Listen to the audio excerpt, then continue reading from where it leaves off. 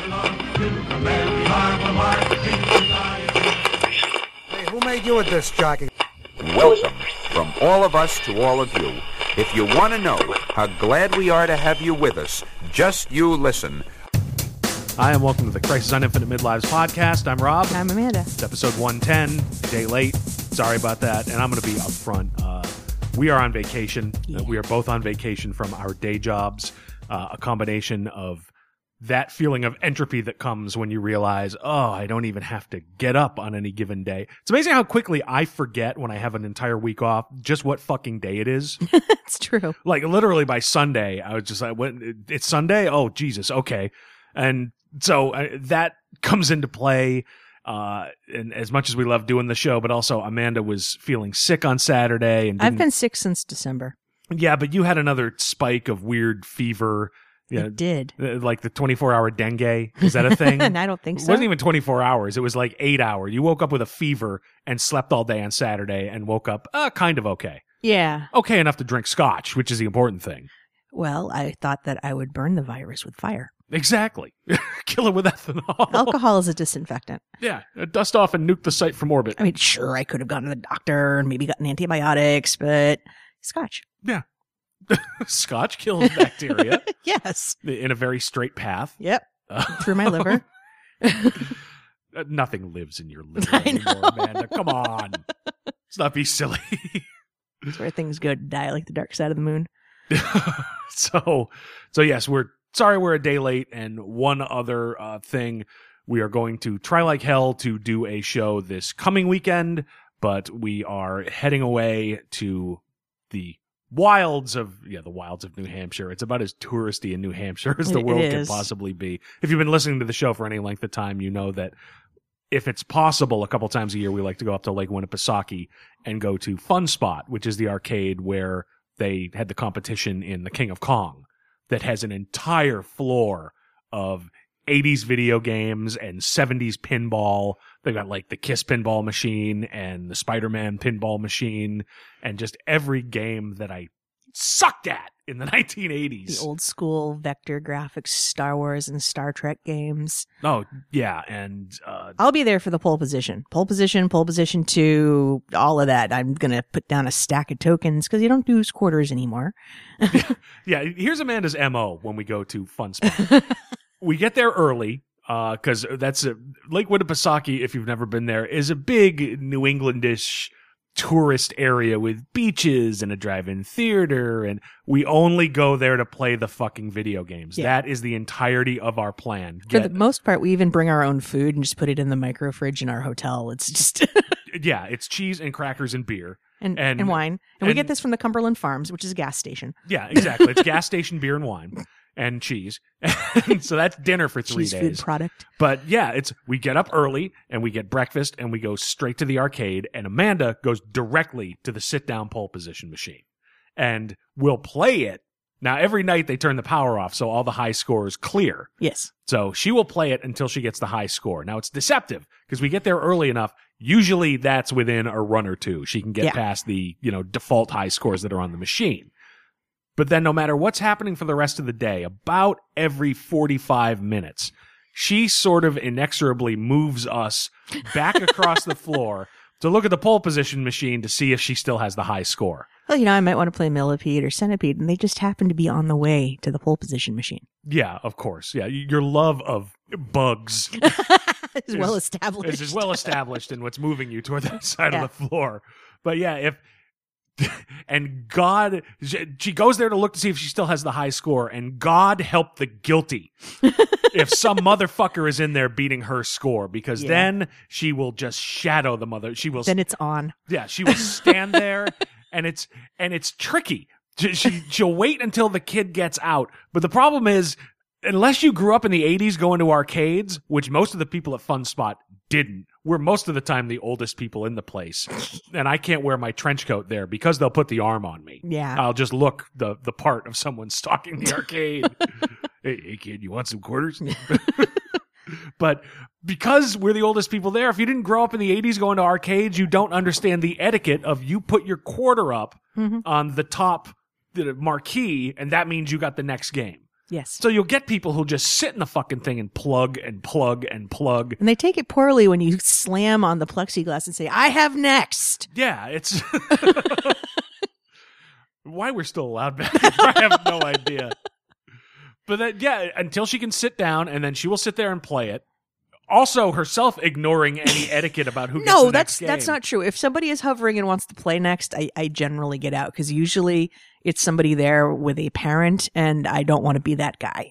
Yeah, no, because then we'll have nothing to do when we're ejected from the place. But yeah, for Amanda, it's all about getting and maintaining the high score on pole position. Yes. Which it's weird because we've got like Forza 5 and a whole driving wheel rig and vastly better, more realistic driving games in our own home. I love that game. I'm not very good at that game. Although I was really good at it the other night when it was front wheel drive car. And I feel bad about me. No, it just means you'll never be allowed to drive my car. Ever. Even if you can learn to drive a stick again. Although not happening. It doesn't really matter with Forza, like which car I have. I drive it like a fucking rally car. By the end of it, the thing is destroyed beyond human belief. You don't drive it like a rally car. You drive it like a drunk. She will go... Amanda will go into a pack of cars on the Nürburgring and just nudge, she'll pit maneuver cars. The things that aren't even like illegal in racing, they're just illegal. They're assault with intent to kill. Yeah. But she'll win the race, and it'll look like she put the car through an electric car wash full of fucking rocks. It's just horrible. But ironically, you can't do that with pole position because the second you even remotely digitally nudge another car on pole position, you blow up. That's because Atari, for all its 8-bit faults, had an understanding of justice in this world that clearly the Xbox community doesn't understand. So... Me. All I know is someday, I've been playing Tron as an arcade game since I was 11 years old. Someday I will clear the third fucking rack of Tron. Yes. The games I go for are Tron, Tempest, and Star Wars. And without fail, at least 2 of them are shut down because they're busted. It's what games are working on any given day, you never quite know. That's true. So there have been times I go there, it's like, oh, all right, I guess I'll play Kiss Pinball. And I'm terrible at pinball. I've upped my Q*bert game. I suck at Q*bert. I suck at all of them. As I've gotten older, I've gotten better at Pac-Man and Ms. Pac-Man than I was a kid. But yeah, whenever I try to play Donkey Kong, I really thought I was good at Donkey Kong when I was a kid. Like I have memories of being good at it. I had the cross-handed grip. Oh yeah, because I've seen you do it. Yeah, if you've never played an actual Donkey Kong machine, the joystick's on the left and the jump button's on the right. Well, if you're right-handed, it makes you want more control. So yeah, you play it cross-handed. Right hand over the left hand, and yeah, and that still feels natural to me. But God, I can't clear the fucking first rack about half the time. I feel that way about Mortal Kombat. I thought I was good at Mortal Kombat, and I don't know if they've jacked difficulty levels or if I just suck. But I am not good at Mortal Kombat. Well, no, it's the Mortal Kombat machines are older than they used to be. So the buttons are a little bit less sensitive. So when you mash them, because that's how you play Mortal Kombat. It is. I'll be like, I think this will release the hat that takes your head off. So yeah, your finishing move is or screaming. like I'm Sonya. Like, I think this releases Thighs of Death. I'm not sure. Please don't release Thighs of Death while I'm around. That's terrifying, for fuck's sake. I mean, generally your finishing move is motherfucker, and you storm away from the thing. Yeah, at Fun Spot. Yeah. And Fun Spot's just a counterintuitive place for us to go because they have a bar, but they also have a drink limit. You can't get drunk there. They shut you off after 3 beers. That's no fun. So, I mean, I suppose you could get 3 shots and like empty stomach it if you really wanted to, but yeah, and then you have to like hide a flask and like surreptitiously take rips in the bathroom. Yeah, and they look at me funny enough there. I don't need to be that guy. Trench coat, flask, hiding in the bathroom, reeking of whiskey. I wouldn't make it 10 minutes of that fucking place, even in the off season. Troubling things falling out of your pocket when you bend over to play skee ball. Excuse me, sir. Are you waiting in line for Pac-Man? I'm an alcoholic. The point being, we're going to bring the mobile rig up there and try to do a show this weekend. If it goes sideways, we apologize. We'll announce it on Twitter and Facebook and on our home website, but our intentions are pure. Yeah, and we'll keep an eye on comics news and whatnot. I have a thought about like fantasy casting for DC movies that will never be, that maybe we'll talk about. All right. Works for me. What the hell? So listeners, this may or may not happen, but if you were going to cast a movie set on New Genesis or Apocalypse, who would you cast as Mr. Miracle and Big Barda, and why? Yeah. You can email us at crisisoninfiniteMidlives@gmail.com. Yeah, so this would be a good topic, at least if we're hammered, because I know we had a drunken argument about it for at least 45 minutes. I sucked the on bartender Saturday. into it. Yeah. And it worked out. So, all right, that may be something that we can do. Okay. Because, yeah, talking about video games, I think we've just about talked about all I the think video we've talked games about we all the video can. games. So, Oh, wait, Rampage now. oh, God, don't bring up. The Rampage machine is always, it's always working, in air quotes. And It's like Xenomorph is always working in air quotes. yeah, and like two of the joysticks, like the diagonal down in each direction doesn't work, which means you can't even play the fucking thing. Yeah. I give them credit. They call the whole floor of 80s video games the arcade of the Museum of Classic Arcade Machines. Something like that, yeah. And they try like hell to keep everything up and running, but yeah, it's like any children's museum where you let people put their grubby fingers on shit. They break down half the time. Yeah. So But all I'm saying in terms of my fantasy casting, tell me that you wouldn't ever want to see Kathy Bates' Granny Goodness. That's all I'm saying. yeah, all right, don't go any further than All right, that. I'm 'cause stopping there. If Stopping. that's the topic for next week, yeah, you've already Just- shot your wad on No. a quarter of it. I've got more, but I'm just putting the teaser out there. Okay. All right, Because even the bartender, once I said, he's like, there's nothing I want to see more, and I don't even know who Big Barda is. that's the Let me call you a cab. Kathy Kathy Bates as Big Barda would be horrible fucking No. casting. No, he was down with it because anyway. Yes, all right. Yeah, all right, we don't want to give any more away if that's the direction we go in. Yes. But yeah, this that's next week maybe. And this week again, the show is late and I apologize up front. It is going to be loose because of illness and screwed up with vacation. We haven't been able to do quite as much prep as we'd like. But this week's show, the idea of it came from about a week and a half ago.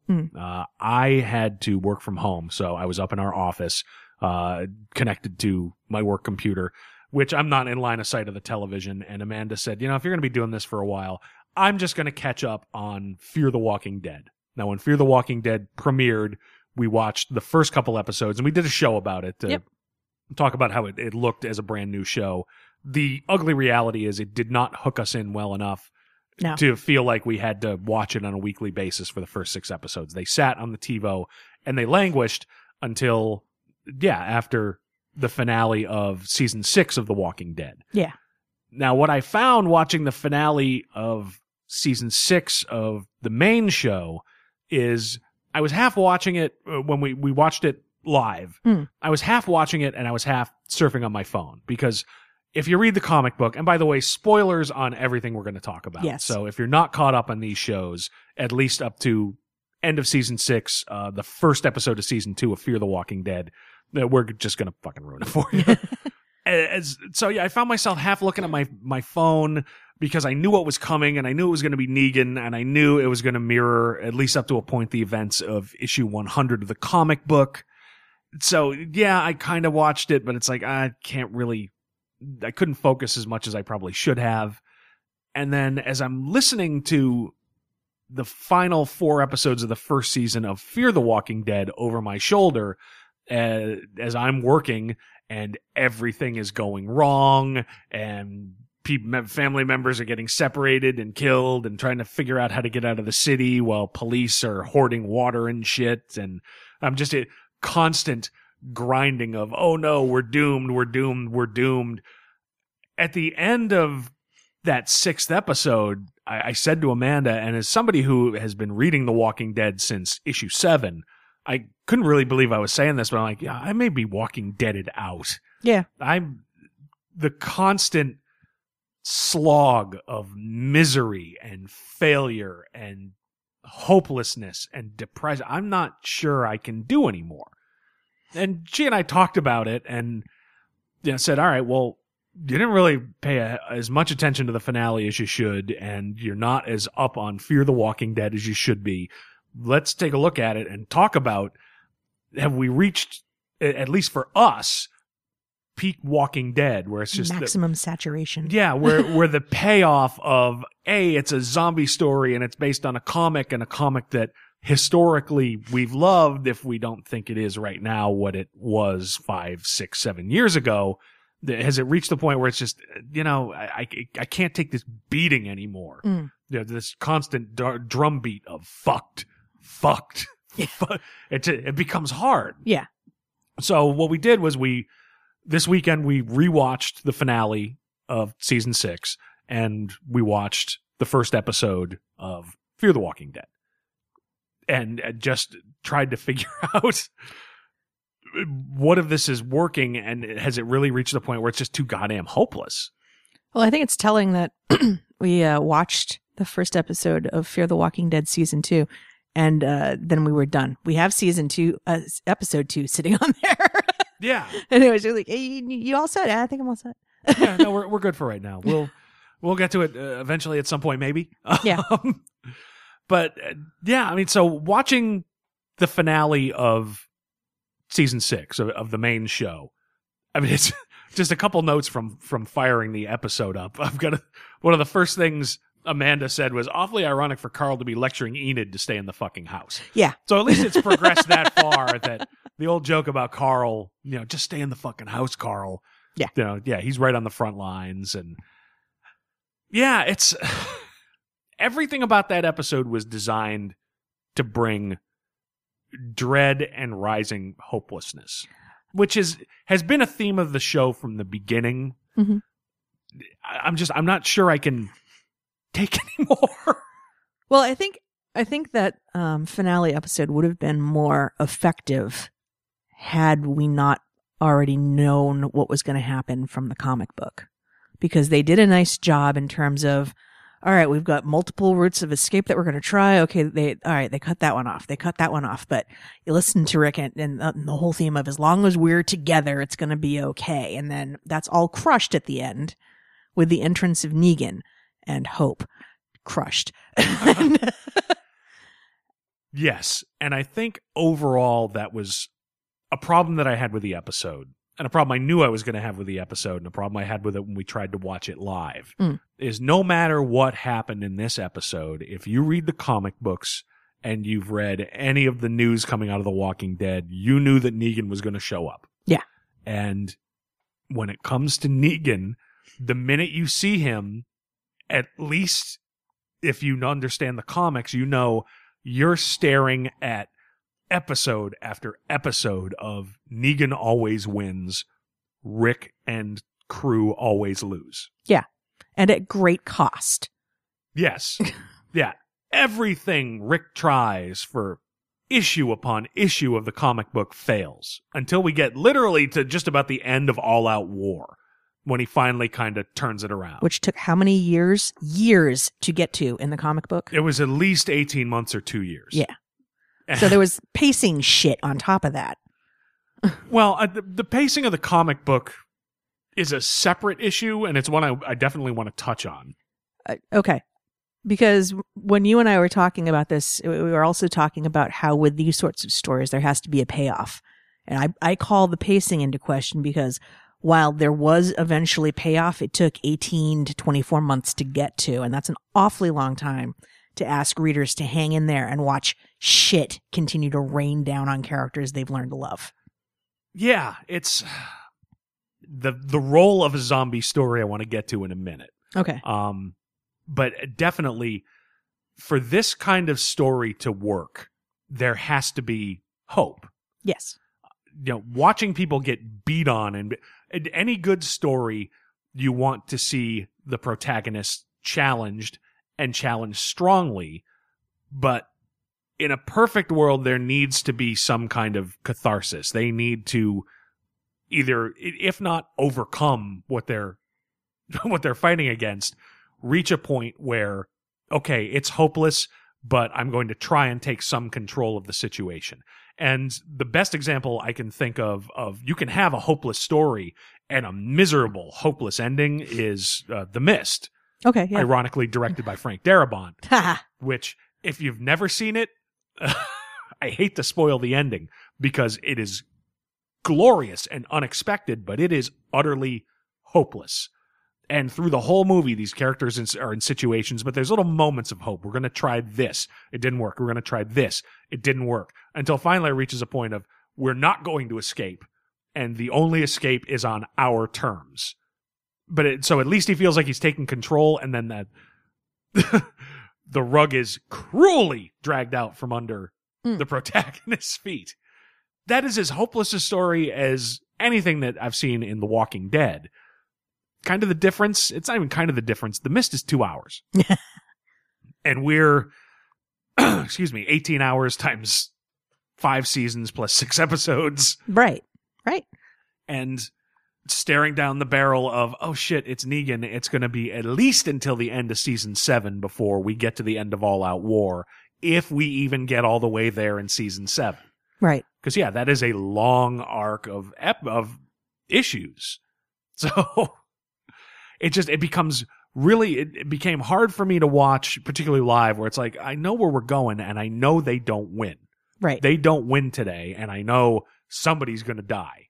Yeah, and they're not going to win for a while after Yeah. this. So it's, do I put the remote down and then come back halfway through the next season to see where they're at, since I know what's going to happen in the story anyway? Like that's almost where I'm going to be at with this, because, and it's a shame because Dean Morgan, what's his first name? Jeffrey Dean Morgan. I was going to say Henry, and I know that wasn't right. Yeah.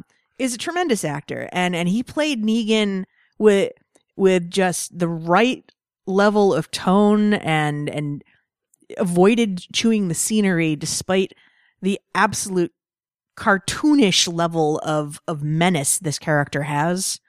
Oh, yeah. The character of Negan does nothing but chew the scenery. But he had a, if it could be say, restrained level of menace. Definitely. And so he's going to do a bang up job with it. However, I dislike this arc so much in the comic that it's pretty much turned me off from reading the book, except for off and on to see if things had marginally gotten better over the course of the last X number of years. Yeah, and we may be in the minority. I think where Walking Dead really lost its way was with Negan, because the pacing became so slow, and it became, Rick's going to try something, fails. Rick's going to try something, fails. Rick's going to try something, fails. Over and over and over again until the end of All Out War.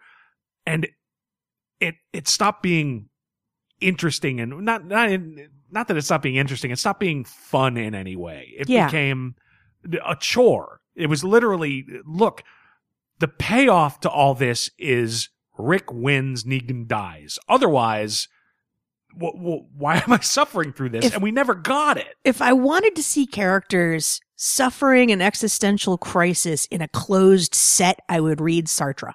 Like, don't make me read Sartre. No, but this show, these books, this is supposed to be escapist fiction. It's entertainment. I shouldn't come away from it every week going, huh. You just want to suck the joy out of everything. That's exactly it. Yeah.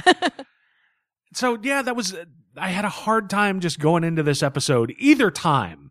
Either the rewatch where force myself to watch it and take some notes, and the first time because they're not going to win. Yeah. Which, when we talk about Fear the Walking Dead, I think is an innate Achilles heel in the entire show.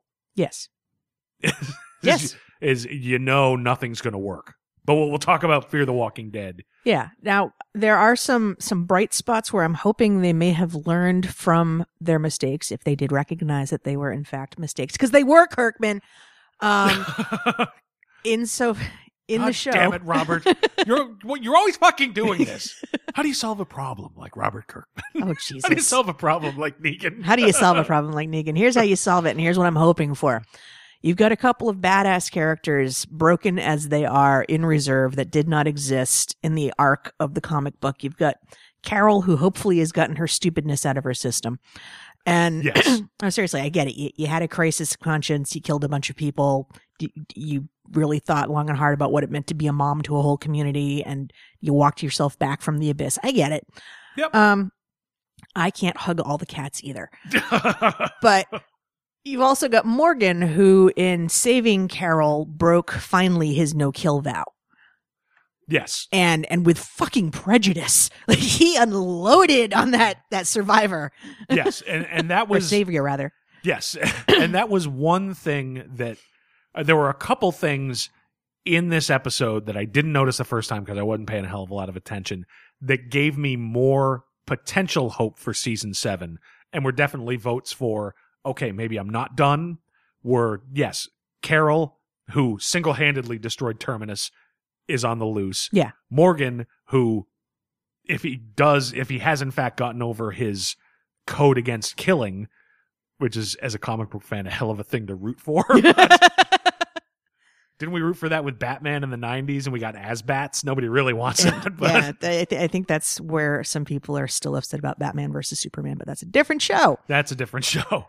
But yes, the fact that they are out there and can potentially make moves from the outside gives some hope to this overall situation, when we know full well, if you've been reading the comic books, internally inside Rick's group, there's not really a lot of hope there until Daryl's in there, but Daryl's wounded or down. Michonne's down. Yeah, I mean, Daryl is part of the group. He may Yeah. be able to do something from the inside, but probably, given the constraints of the comic book story, Yeah. if they follow that even remotely, it's not going to work. Negan and his henchman Porn Stash have things locked down pretty tight. Porn stash. Yeah, it's while we were watching it, you said Kirkman did a quote, maybe in The Talking Dead, where, if you look at it, perhaps if we'd followed Negan's group from the beginning, they're the good guys. No. And Amanda said, no good can come from that porn stash. No, nothing good. Now, maybe somebody loses a contact lens and pizza gets delivered, but no good. Yeah. Oh, the pizza doesn't get delivered. The sausage gets delivered. Oh, Jesus. The pizza doesn't get delivered. You're 12. I never said I was anything but. So I'll give it that, and it's something that does give me some hope for season 7. Is, okay, we have these other elements that are on the outside and can potentially have an effect that weren't there in the comic book. That's a positive. But even then, in this episode, watching Carol just get beat down and tortured and basically screaming for her own death and being reluctantly rescued by Morgan, who affects the rescue by turning against his own moral code and becoming nearly unmanned. Yeah. Now, and the other positive thing, this other group that they came across who apparently are willing to help Morgan and Carol, who are not at least don't seem to be saviors. Right. Because in the comic book, spoilers, there are several other enclaves and communities that have been suffering under Negan's violence for some time that we learn about. So this could be a group attached to one of those communities. Yeah. So the fact that we've got some things outside the main circle of Rick's crew in play, it's like, okay, all right, maybe there's more hope here than I initially thought. But even then, it's just a maybe, because again, if you know the comic book, if it even remotely follows the Negan storyline, it's going to be episode after episode after episode of sequences of events just like this. We're going to go try something, and the saviors knock them on their ass. Yeah. We're going to go try something, and the saviors knock them on their ass. And my big fear, honestly, is that they're going to stall for time, and that the next half season is actually going to be, let's rewind and see things from inside Negan's camp. Let's talk about why Dwight's face is all fucked up. Let's... Yeah. We know why Dwight's face is fucked up. Negan handled that in 2 panels in the comic book. God, I hope we don't go into the past. I don't care where Negan came from. I agree, but that's my fear. Yeah, and it's... The only way you care about where Negan came from is, at this point, we've had the governor and we've had Terminus. So we've had this shit before. Exactly. The only way we really care about where Negan came from is if we see a perversion of a group like Rick's into violence. And frankly, I've been hoping for years, Kirkman, that this Whisperer storyline after All Out War would be that story, but about Rick. Yeah. At this point, I'm not sure that's going to be the case. Yeah. I mean, you wonder, is Negan's crew what would have happened to Rick's crew had Shane remained in charge? Yeah. Yeah, absolutely. And that could be a great story, but I've been trying to, and I've been trying to enjoy it, but I can't on an issue by issue basis. I can on a trade by trade basis, but we'll talk about that. And there's something to be said though for like the hero who falls from grace. You know, Shakespeare was willing to go there. That fucking hack. You could do something epic and Wagnerian even, and what we've got is this stutter stop fucking pacing that happens once Negan comes on scene, and then spoilers. We are now up to issue, this came out last week, 153. Oh, God, yeah. Which is titled Heavy Hangs the Head. Go figure. And guess who's still running around because Rick never got around to or thought he was too good to kill Negan. Yes. So Negan's out there and still in play. Yeah. After having been locked up in the basement. Yeah. Spoiler, and it really bothered me having read that issue, realizing it came out the same week we saw Negan in the TV show. Because if you look at the issue, they're doing stuff here that we really have not seen in any other issue of The Walking Dead. They make a big point of Negan getting his biker jacket back and putting Lucille back out in play. Like, Rick wouldn't have the brains to fucking burn that and the stones to burn it in front of him while he was in his cell and show there is no Negan anymore. No, apparently he hung his jacket up nicely in some closet somewhere where the fucking kid who rescued him, whose name I can't even remember. It doesn't matter. He's dead. But it was just, oh God, you're not only bringing Negan back into play in the comic book, but you're putting him back in the clothes that he always wore. And you're doing it the week we see Jeffrey Dean Morgan wearing those same goddamn clothes in the TV show. And it's like, this is the first time I've really felt like, dude, you were fucking with the pacing to gain shit off the television show. Yeah, it feels like some cynical corporate grab at some kind of marketing fucking synergy. It's just funny you should say that. If only we'd talked about that ahead of time. Promote synergy. I went out of my way to grab that. I got a couple more sound effects for later things that we talked about. I hope we get to them. Given the way that this book is just inexorably fuckstered right now, I question whether or not Kirkman does some of the other things the boss does in Like a Boss. I don't have any other sound effects except that's okay. That's the only one I got. In fair use. Lonely Island Records. Go look it up, kids. That's right. See, trust me. If we're talking to kids, kids know it. They know far better than we do. Then just dial ahead in your mental Rolodex of the lyrics. Yeah. Shit on Deborah's desk? Maybe. I don't want to talk about Kirkman's work habits. Saying Deborah might have had it coming.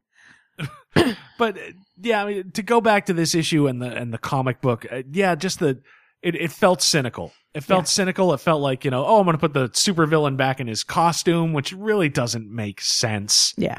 And it's just like, son of a bitch. What was it? Comic-Con 2012, 13 when issue 100 came out? And we're still dealing with this piece of shit. 53 fucking issues later. Yeah, and not only did we not kill him, we didn't even take his fucking shirt. I know. We cleaned him up. They gave him a shave and a haircut and treated him like a human being. That helped. I picture in the year gap between All Out War and the beginning of The Whisperers, Rick saying, "This is Lucille, Negan's weapon. This weapon killed my friend Glenn. I'm gonna hold on to this. I'm gonna put it in a closet next to his jacket. I'm gonna keep it close." Not fucking Excalibur. I killed your buddy, motherfucker. Burn that shit. Jesus. yeah, and so, okay, spoilers if you haven't read the comic book, but you've probably seen it in the various entertainment news. In the comic book, Glenn is the one that is killed by Negan. So at the end of this episode, you see him pull in the fucking eeny, meeny, miny, mo, draw out the tension shit, and then somebody gets bludgeoned over the head with Lucille, who is a large Louisville slugger covered in barbed wire. Yes. In case you've lived under a rock. And although I'm willing to take on faith, if you've listened this far into the show, you've either read the comic or you've seen the TV show. Otherwise, I'm glad we're the background noise to your shitty commute. Email us at crisisatinfinitemidlives@gmail.com if there's a particular joke you'd like told, or if you've got a tune you'd like us to hum into the microphone. We love you too, Carl. Carl! No. So, at the end of this episode, we're left wondering who it is that has been picked. And they've done an awful lot this season to first lead us to believe that Glenn died in a few episodes back, and then everybody was all greatly relieved because fan favorite Glenn didn't die. But then they've had these other hints about what could happen to Glenn because they see him going through the compound where they're supposed to be taking out the saviors the first time, and he has to commit his first kill of a human, and it really tears him up inside. And meanwhile, there are these awful, like military consultants gone wrong, trophy pictures up on the wall at that compound of various other prisoners the saviors have taken where they've caved in their heads, to give you a sense of, no, it's okay that you can kill them, Glenn, because this is what they do to their prisoners. Oh, by the way, this might happen to you. Yeah, the ending to this episode, it was a particularly hopeless fucking ending. Yeah. Because number one, yeah, if you've read the comic, you know it's Glenn. Yeah. Number two, if you've read the comic, you know we're stuck with this prick with a baseball. As much as I really like Jeffrey Dean Morgan, I thought his comedian in Watchmen was excellent. I thought his Clay in The Losers great was movie. spectacular. And yeah, if there is a comic book based movie that is underrated that you've never seen, go get The Losers. I guarantee you can get it on Vudu or Amazon streaming video, or the Blu-ray or the DVD is probably $5 from Amazon. Yeah, or check the used bin at your local comic book store. Yeah, it's the big bin of discount shit at Best Buy. It'll be in there. But buy it, get it. Watch it. Great underrated movie, and Jeffrey Dean Morgan is great in it. Yes. I can't address his role in Supernatural. Yeah, I can't help you there. But so yeah, I think he'll make a great Negan, as much as I hate that fucking character. But yeah, so we're staring down the barrel of, all right, we got a year of this shit, and watching Rick just lose and lose and lose and lose and lose. And yeah, and you're gonna give a cliffhanger to see if it's really Glenn. Really? That's the cliffhanger? That's the thing that's going to get us psyched. It's look, Who Shot JR was the biggest event of 1980, but it wasn't a question of who got shot. If your cliffhanger is who's dead, that's a depressing way to start the fucking show. Right. Right. I'd give it even money that it's either Glenn or Abraham. Because again, spoilers if you've not read the comic book, Abraham's supposed to be already dead. Right. So they could have just been saving it for the purposes of, we'll do it here so that we can save Glenn because he's a fan favorite, even though they've insisted up and down that, nobody's safe except for Daryl. And even it's the fans put in the phrase except for Daryl. Yeah, no, absolutely. But also Kirkman's no dope. Right. If he could find a way to, at this point, insert Daryl in the book, he would. Look, in MASH, they killed Henry Blake. They didn't kill fucking Hawkeye. Exactly. So, exactly. But I mean, talk about a depressing, just hopeless ending. Yes, your cliffhanger is someone is definitely dead. The main crew is now basically sharecroppers at best. Neutered. Yeah, the one moment of serious redemption where somebody really felt like they got their due was Eugene in a long sequence of, God damn it, Eugene, you've earned my respect. Eugene feels like he's going off knowing he's going to die. And after the fucking commercial break, oh no, he gave up and coughed up everyone's location to save his own fucking life. It's like, oh God, really? That's Well, I don't even think that he coughed him up. I think we're led to believe that these guys are so badass that they've got fucking dark elves or some shit out in the woods whistling to circle location for it's like all points of access have been cut off. It's like chess. Everything that you thought you could do. Nope. Sorry. Check and mate, bitch. Like That's right. You're in the woods. You are in the woods of Georgia, a large fucking wasteland where you could go in any direction. But don't worry, we got a clearing all picked out for you. It's like it's like the saviors are ninjas. It's like they need Daredevil to fucking fight the exactly. Or mutant Ninja Turtles. At this point, I'd go for that. I'd be fine. Yeah, whatever. Whatever. At least they're cheerful. Yes. For fuck's sake. It's so goddamn depressing. The only hope I can give is great. You've got these outliers that could come into play. And I bet we don't see Carol or Morgan or any of this group. You're probably right. Yeah. Until we will see them at the very end of the mid-season finale. And then we'll get 3 months. And then, yeah, you're probably right. 3 episodes of the origin of Negan. Oh, mommy didn't give me enough love. And I was a middle manager at a fucking 7-Eleven. But I always wanted to have a Harley. And I always wanted to be treated like a bad motherfucker. My daddy didn't love me. Yeah, but it's just such a slog, and it's just it's hard to have any kind of goddamn hope. Well, it's just like there has to be a payoff. Like when you're talking about, and we've probably used the term on this show before, but when you have these sort of zombie shows, it's supposed to be apocalypse porn. The thing with porn, though, is that there's a moment of release. You watch it, you get off. That doesn't happen when you have this interminable slog. This leads to, I don't know, calluses and stiffness and just generally a not satisfied feeling. And bruising. Bruising.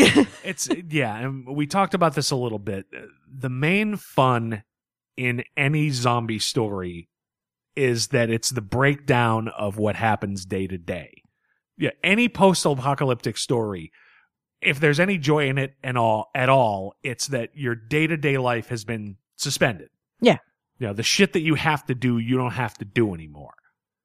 And there's always got to be some hope in it, or it's, we talked about Night of the Living Dead. Yeah. Which is another one where you want to talk bleak fucking endings. But if you take a step back and look at when Night of the Living Dead came out, for a country that was in turmoil, the idea that a black man could be the hero and the leader and the middle-aged white guy with his suspicions of everybody and everybody around him and being insular could be killed by his own children rising up, be it because of zombieism or whatever. There's a certain amount of cultural hope there. It's yanked out right at the end when Ben's shot. But even there's some hope to it. And the hope in Walking Dead is few and far between. Particularly now. Yeah. But if you look at the best zombie story, and I'm not the only one saying this, the best zombie story movie ever done is Dawn of the Dead, the original one. Okay. And even there's a certain amount of wish fulfillment. The world has broken down. We're fucked. There's no police. There's no order. But there's also no money. And there's also not a job I have to go to. So, yes, we've found this consumer paradise. And there's the huge section in the middle of, all right, well, let's indulge every one of our wishes. Yeah. Yeah, that's the fun of any dark post-apocalyptic story. The shit you had to do, you don't have to do anymore. Maybe you have to do other hard things, but yeah, the weight of society is off you. The problem with the Negan storyline is if you strip everything out of it, it's the story of, I gotta work for an asshole. So you're right back to your workaday shit. That's the best analogy for the Negan storyline I can come up with. I work for a prick. He wants me to work late. I don't get any credit for what I do. I'm constantly under the fucking threat of losing my job. Now, in this case, you'll also lose your head. But it's... Wait, I think I saw this movie when it was 9 to 5. Ah, shit. Kinda. So, Dabney Coleman is Negan, or vice versa. Dabney Coleman, somewhere in his retirement home, is like, somebody said my name. That's, Ding. but But if you're going to use the zombie story, and ultimately any zombie story is sort of an analogy. Yeah. The zombies mean something. Whatever is happening in that kind of story means something. So if you're going to use the analogy of, I've got a shitty boss, but it's under the auspices of the apocalypse, which means the normal rules don't apply, the catharsis of that kind of story is, and then I get to kill the motherfucker. Right. And that never happens. No. The best that happens is the and the only time I think I've ever seen this work is in some 80s fantasy, it might have been Fantasy Island, where some guy who's a put upon employee somehow wins the lottery and buys the company and takes over the board. Yeah. Well, that's not exciting. That's kind of stupid. But that's what you wind up with. If your catharsis is, oh no, I will be in charge and now you work for me and you work down in the cells. That catharsis doesn't exist. And then you even take that catharsis away by having him not only get out, but get out with his old Glenn killer. Right. And they've also sort of foreshadowed that if that's actually the theme, the character that Carol put down a few episodes back, that was I killed my boss and that's how I knew I was going to be okay. And now I'm just in this for me. And then she promptly gets killed by Carol. Yeah. Like, all right, that sort of puts the kibosh on what you can expect if you put down your evil boss. So yeah, but even there's more catharsis in the world has changed, so I don't have to put up with this shit anymore. Yeah. In that one episode appearance of Alicia Witt. Thank you. I was forgetting your name. Then we are going to get in the next season of Walking Dead. Yes. Unless they change things ultimately, or Jeffrey Dean Morgan gets Watchmen 2, or whatever. Yeah. Or, untitled Batfleck project. Like, yeah. let's talk more about Batman's origins that we already know about. Yes. But ultimately, the best zombie stories are not about zombies, they're about something else. Yes. Dawn of the Dead is about consumerism. And yeah, you get that moment of joy in the middle where you find it ultimately doesn't mean anything. Day of the Dead is about military paranoia, in the height of the Cold War, and they're out there and you're not giving us enough control to do whatever we have to do, and the center can't hold, and eventually the military turns on itself. Yep. Land of the Dead is about, okay, if the world ends, I can rise to the top and take a piece of the world and make it my own kingdom. Or if you're looking at John Leguizamo's side, it's, I can take these weapons and I can destroy the government. I can just say, no, you're going to give me what I want at gunpoint, motherfucker. It's Zombieland.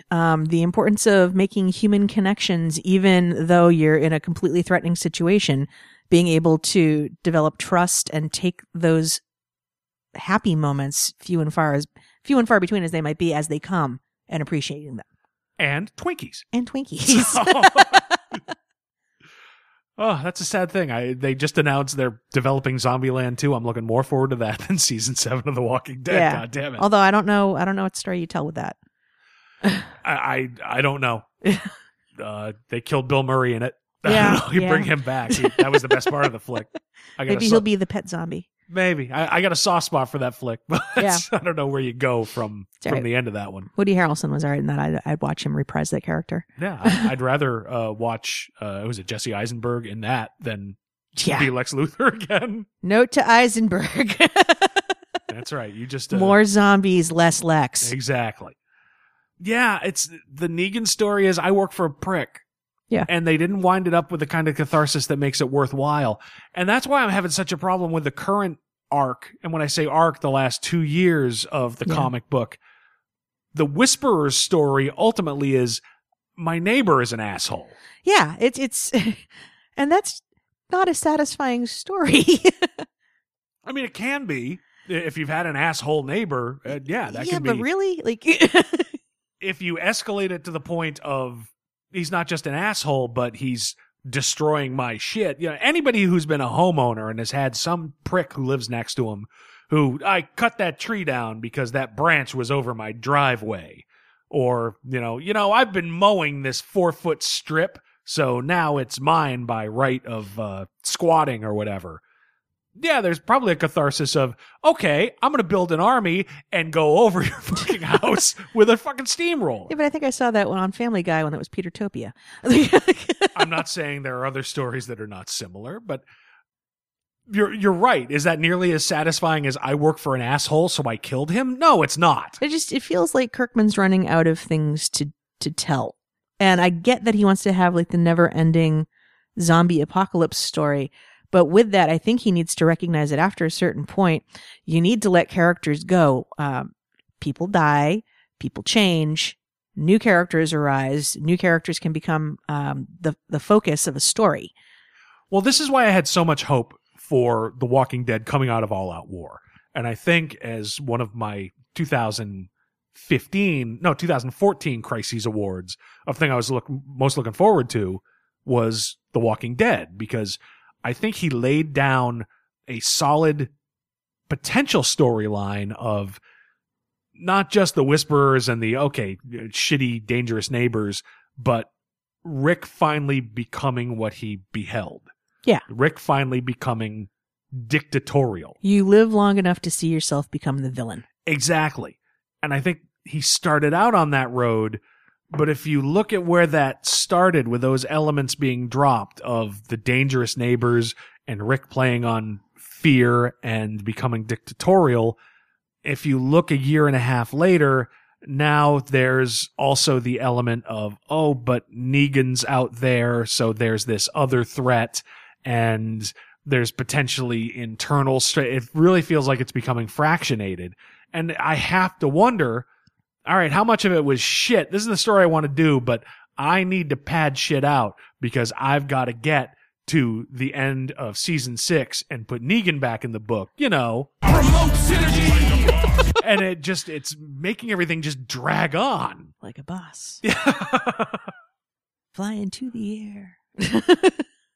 So yeah, the catharsis of any storyline that starts with Negan and continues within the vein of the comic book is going to go on forever, and we're going to be denied that catharsis. Exactly. Unless Negan takes a fucking bullet in the face. Right.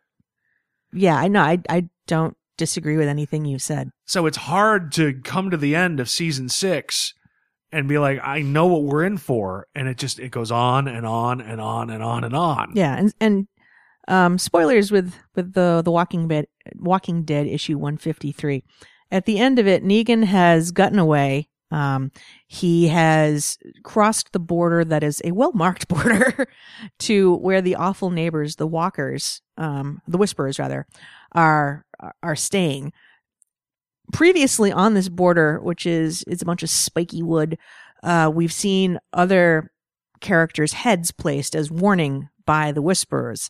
The only good way that this would work is if we were all wound up for nothing, and in the next episode or issue, we see Negan's head on a spike.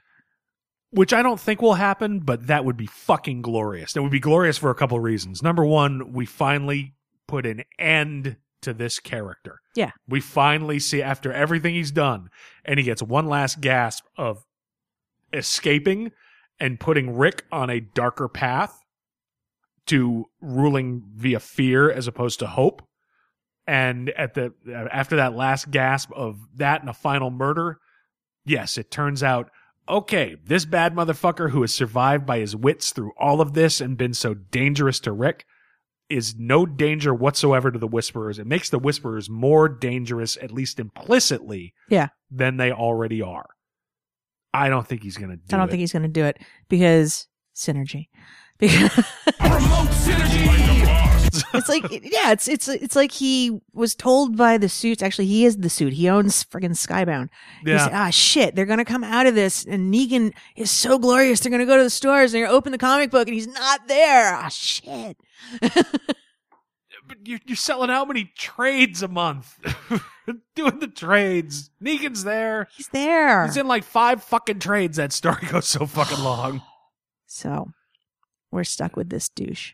Yeah, so with the main title, with the main series, like I said, the areas where I have hope are that these ancillary characters who have been badass are sort of out there. Yeah.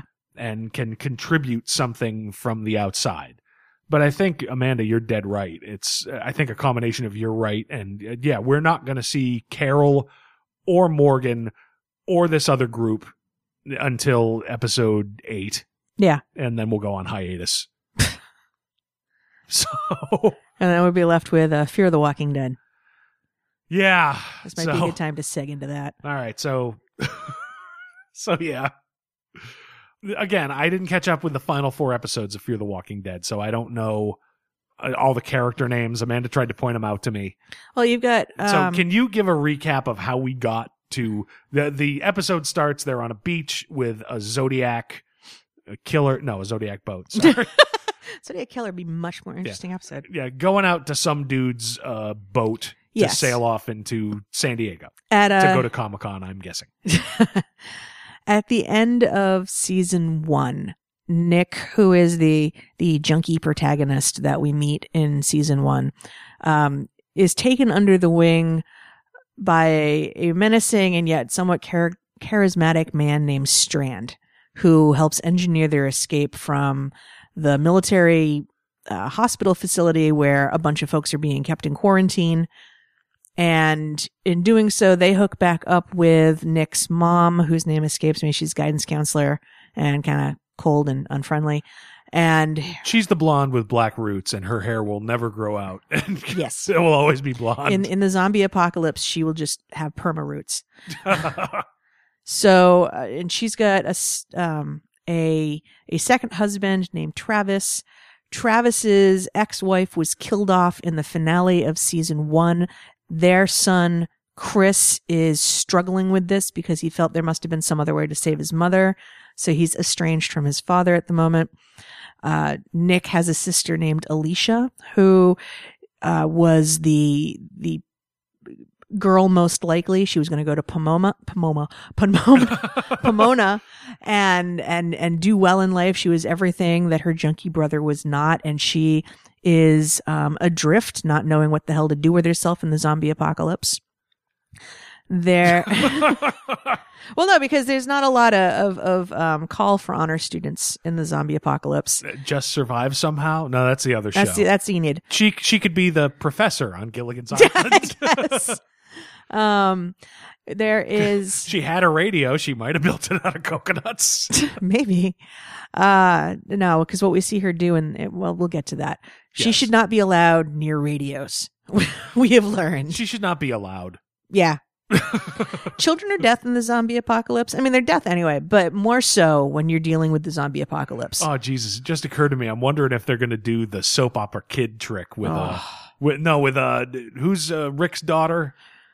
The baby. Oh, yeah. Who we never see. Who only exists to be put into danger and then swiftly moved off camera. No, I don't. Yeah, but I wonder if they'll do the old soap opera kid trick. And I heard about the kid trick, and kids, if you're listening, back in the day, in the 70s and the 80s, when you would be on school vacation and you only had 3 channels, if you watched television, you watched your mom's soap operas. And the kid trick was always somebody would have a baby sometime between September and April. Yes. And then that character would be sent away for like a month, and then they would come back and they would be like 15 years old. So as soon as, all the high school kids were out of school, they could watch this show and have characters they could relate to. Yeah, and they didn't even have a plausible reason for it, like in V with Elizabeth, because she was, alien spawn. It was just, they were just suddenly old. Yeah, they would do it on soap operas. So I wonder if they're going to do that with Rick's kid. Oh, maybe. Yeah, maybe the power of God, because Father Gabriel is keeping track of her.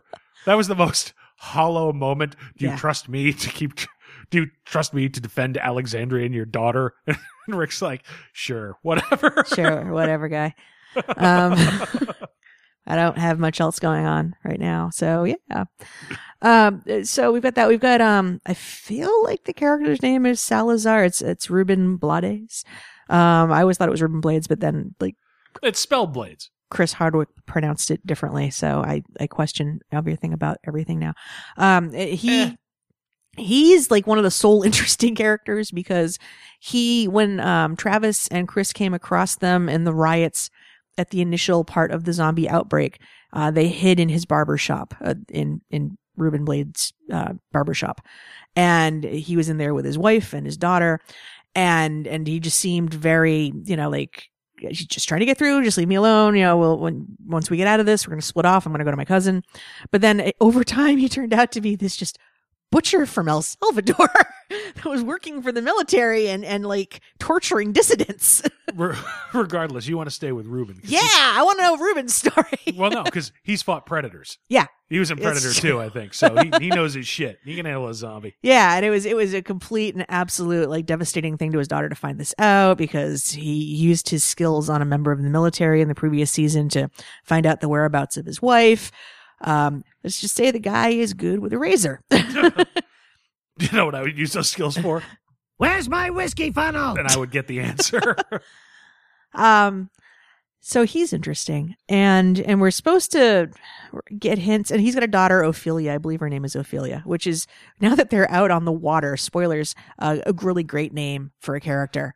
Like, that's going to lead to all good things. Oh yeah, because any Ophelia surrounded by water, good things happen to her. Good things happen. Yeah.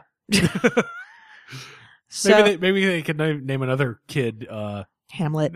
Harold Pittner from Jaws. There you go. So they at the end of the season find themselves in Strand's massively just awesome mid-century modern that has a view of the ocean. As one does. Which leads you to wonder, like, did he make his money on the up and up? Or is this, Because as shit's falling down, what you do is just open up the gates for any fucking dirty, desperate people who are coming to the door. He's got an interest in Nick because of his survival skills as a junkie, but he's not yet really disclosed how he intends to use what he perceives as Nick's the junkie? Yeah. Yeah, Nick looks like a male model who goes shirtless. He doesn't give a fuck about Nick's survival skills. It's a very special set of skills. Yeah. Hey, Nick. I want you guys to go out there and protect your balls at any cost. Watch out for him, Nick. Yeah. So they, the one thing Strand really has going for him is that he offers them the opportunity to go out to sea. They're trying to get to San Diego. He's got a luxury yacht, as one does. Of course. Named Abigail. And so the whole crew has piled onto Abigail, and they are speeding towards what they hope will be salvation in San Diego. The problem is, I've been to San Diego a lot. There's no salvation there. The only positive is you can get liquor at the fucking drugstore. It's near Tijuana. You can get cheap drugs. There you go. So they're on the boat. Alicia has. I'm on a boat, motherfucker, take a look at me. So they're on a boat. I'm on a boat, motherfucker, take a look at me. And they've made the mistake of giving Alicia a CB radio because, when you have no access to social media, teenagers are going to fall back on what they know. And if they don't have a phone and they have a radio, that's fine. Sure. So whatever. she finds what sounds like a cute boy on some CB band. And in order to pass the time and, make herself, distracted from the tragedy at hand, she talks to the cute boy, giving away their friggin' location and all of their valuables. You damn fool! You're more useless than Aquaman! Fucking kids in the zombie apocalypse. Meanwhile, Chris gets into a fight with his dad because he's angry about mom's death, and that's understandable. And he's 15. Of course. Which leads to he punches his dad in the face. And stepmom tries to intervene by saying, I remember the first time I hit my dad. Mother of the year. Just a crew of winners. Cruel winners. Strand demonstrates that he only cares about the mission to get to San Diego and that everybody else is expendable by nearly leaving Chris and Nick behind when they have a moment of levity jumping in the water. Which turns out to be zombie infested because Alicia's a douche. So, all right. So this episode was me getting sort of back into this. And it's probably a bad sign when, within the first 5 minutes, as they're all heading out on the Zodiac, and The, show the Annabelle. no the whatever the boat. fucking the dinghy. Oh, right. Okay. The dinghy is I don't know, it's an inflatable fucking thing. I don't know. You want from me? I'm not nautical, I'm not either. but all I could think was, it's like, wow, LA's on fire. Why couldn't it be New York? I'm sorry, I'm a Boston kid. I can't help it. Maybe it'll be Fear the Walking Dead, and that'll take place in New York. No, that'll be Fuck the Walking Dead. The problem I had with this, I had a lot of problems with it, but going to the boat, it just felt like a bottle episode. Yeah. So it's all right. It's like, okay, how much to clear streets of LA to do shots of zombies? How much per episode? Fuck. How much does a boat cost? Let's just do that. Oh God, it's gonna be season 2 of The Walking Dead all over Yeah. again, just on the boat. Yeah. Hello, Mr. Kirkman. We got the 2 costs, and this is for the streets, and this is for the boat. What do you want to do? I'm on a boat, motherfucker, don't you ever forget. Jesus, you had a big day today. I did. I had fun. I enjoyed myself. When this show has a bigger problem with hope and with just being depressing than even The Walking Dead does. And the problem with it is we know what happens, at least not to these individual characters, but we know what happens to society. We know everything falls apart. We know no matter what they do, it's not going to work. There's nobody in fucking San Diego. Nobody It's- that can help. Yeah. The only, and a different form of hope, the only hope the show has, and I on one hand would like to give them credit and say they did it on purpose, and hopefully they did. But the one hope they have is this is on the other side of the country, and things may have played out differently there. Yeah. But they can't have played out that differently. No. Like, these characters can't get to San Diego and find that, oh, yeah, the arsenal there and the military base, yeah, everything's up and running, and there's, there's a working civilization here. They could do that, except they already did that in 28 days later. Maybe they'll take possession of and secure the aircraft carrier. What, the Midway? Yeah. That would be kind of awesome. It would be, except then your show's over. Yeah. Then it's, it could be a different kind of zombie apocalypse show, except, yeah, if you got a ship that big, number one, it needs a large crew. Yeah. Which means, number two, it needs a whole lot of supplies. So, yeah, a ship that big just sort of going around going, where can we get enough coconuts so that we don't get scurvy or whatever? Right. And they also run the risk of, they can't adhere too closely to story beats from the first couple of seasons of Walking Dead, because otherwise it's like, all right, you're on your road trip and then you find your first secure place, but then that goes tits up, and then you have to be on the road again, and then you find your next secure place, and then that goes tits up. I've already watched this story. Well, they've already found their first secure place. The boat. I'm on a boat, motherfucker, don't you ever forget. Yeah. So, maybe they end up at Coronado and they clear Coronado, and then they've got the island to themselves. Coronado's not that far off of. And that's the other problem watching this, and it's got nothing to do with The Walking Dead, was, okay, you're out on the water.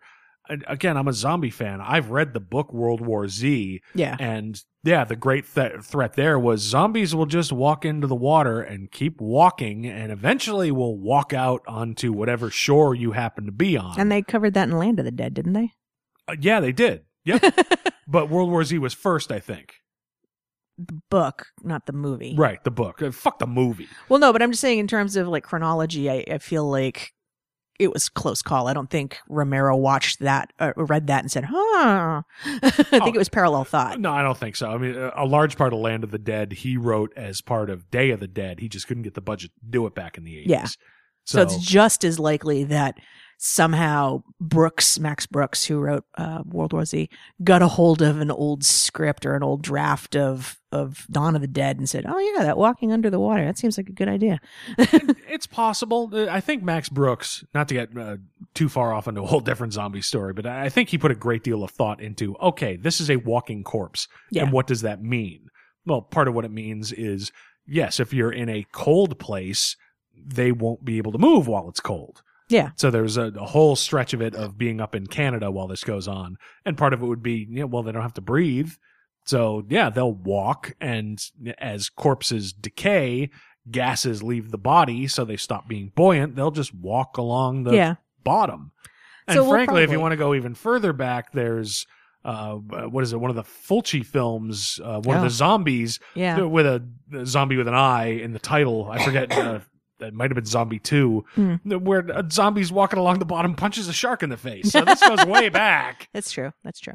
But it's that was distracting to me. It's like, we're going to run into the zombies. The water is only somewhat safe. Well, yeah, but also in my mind, and again, I don't know that I'm any better equipped for the zombie apocalypse than anybody else. As soon as I saw them on the water, it was just like, all right, there's going to be pirates. Somebody needs to have a discussion with these people about priorities and marauders and Oh yeah, it's and that's the other problem. We've been watching The Walking Dead for 6 years. I've been reading The Walking Dead for 10-ish years.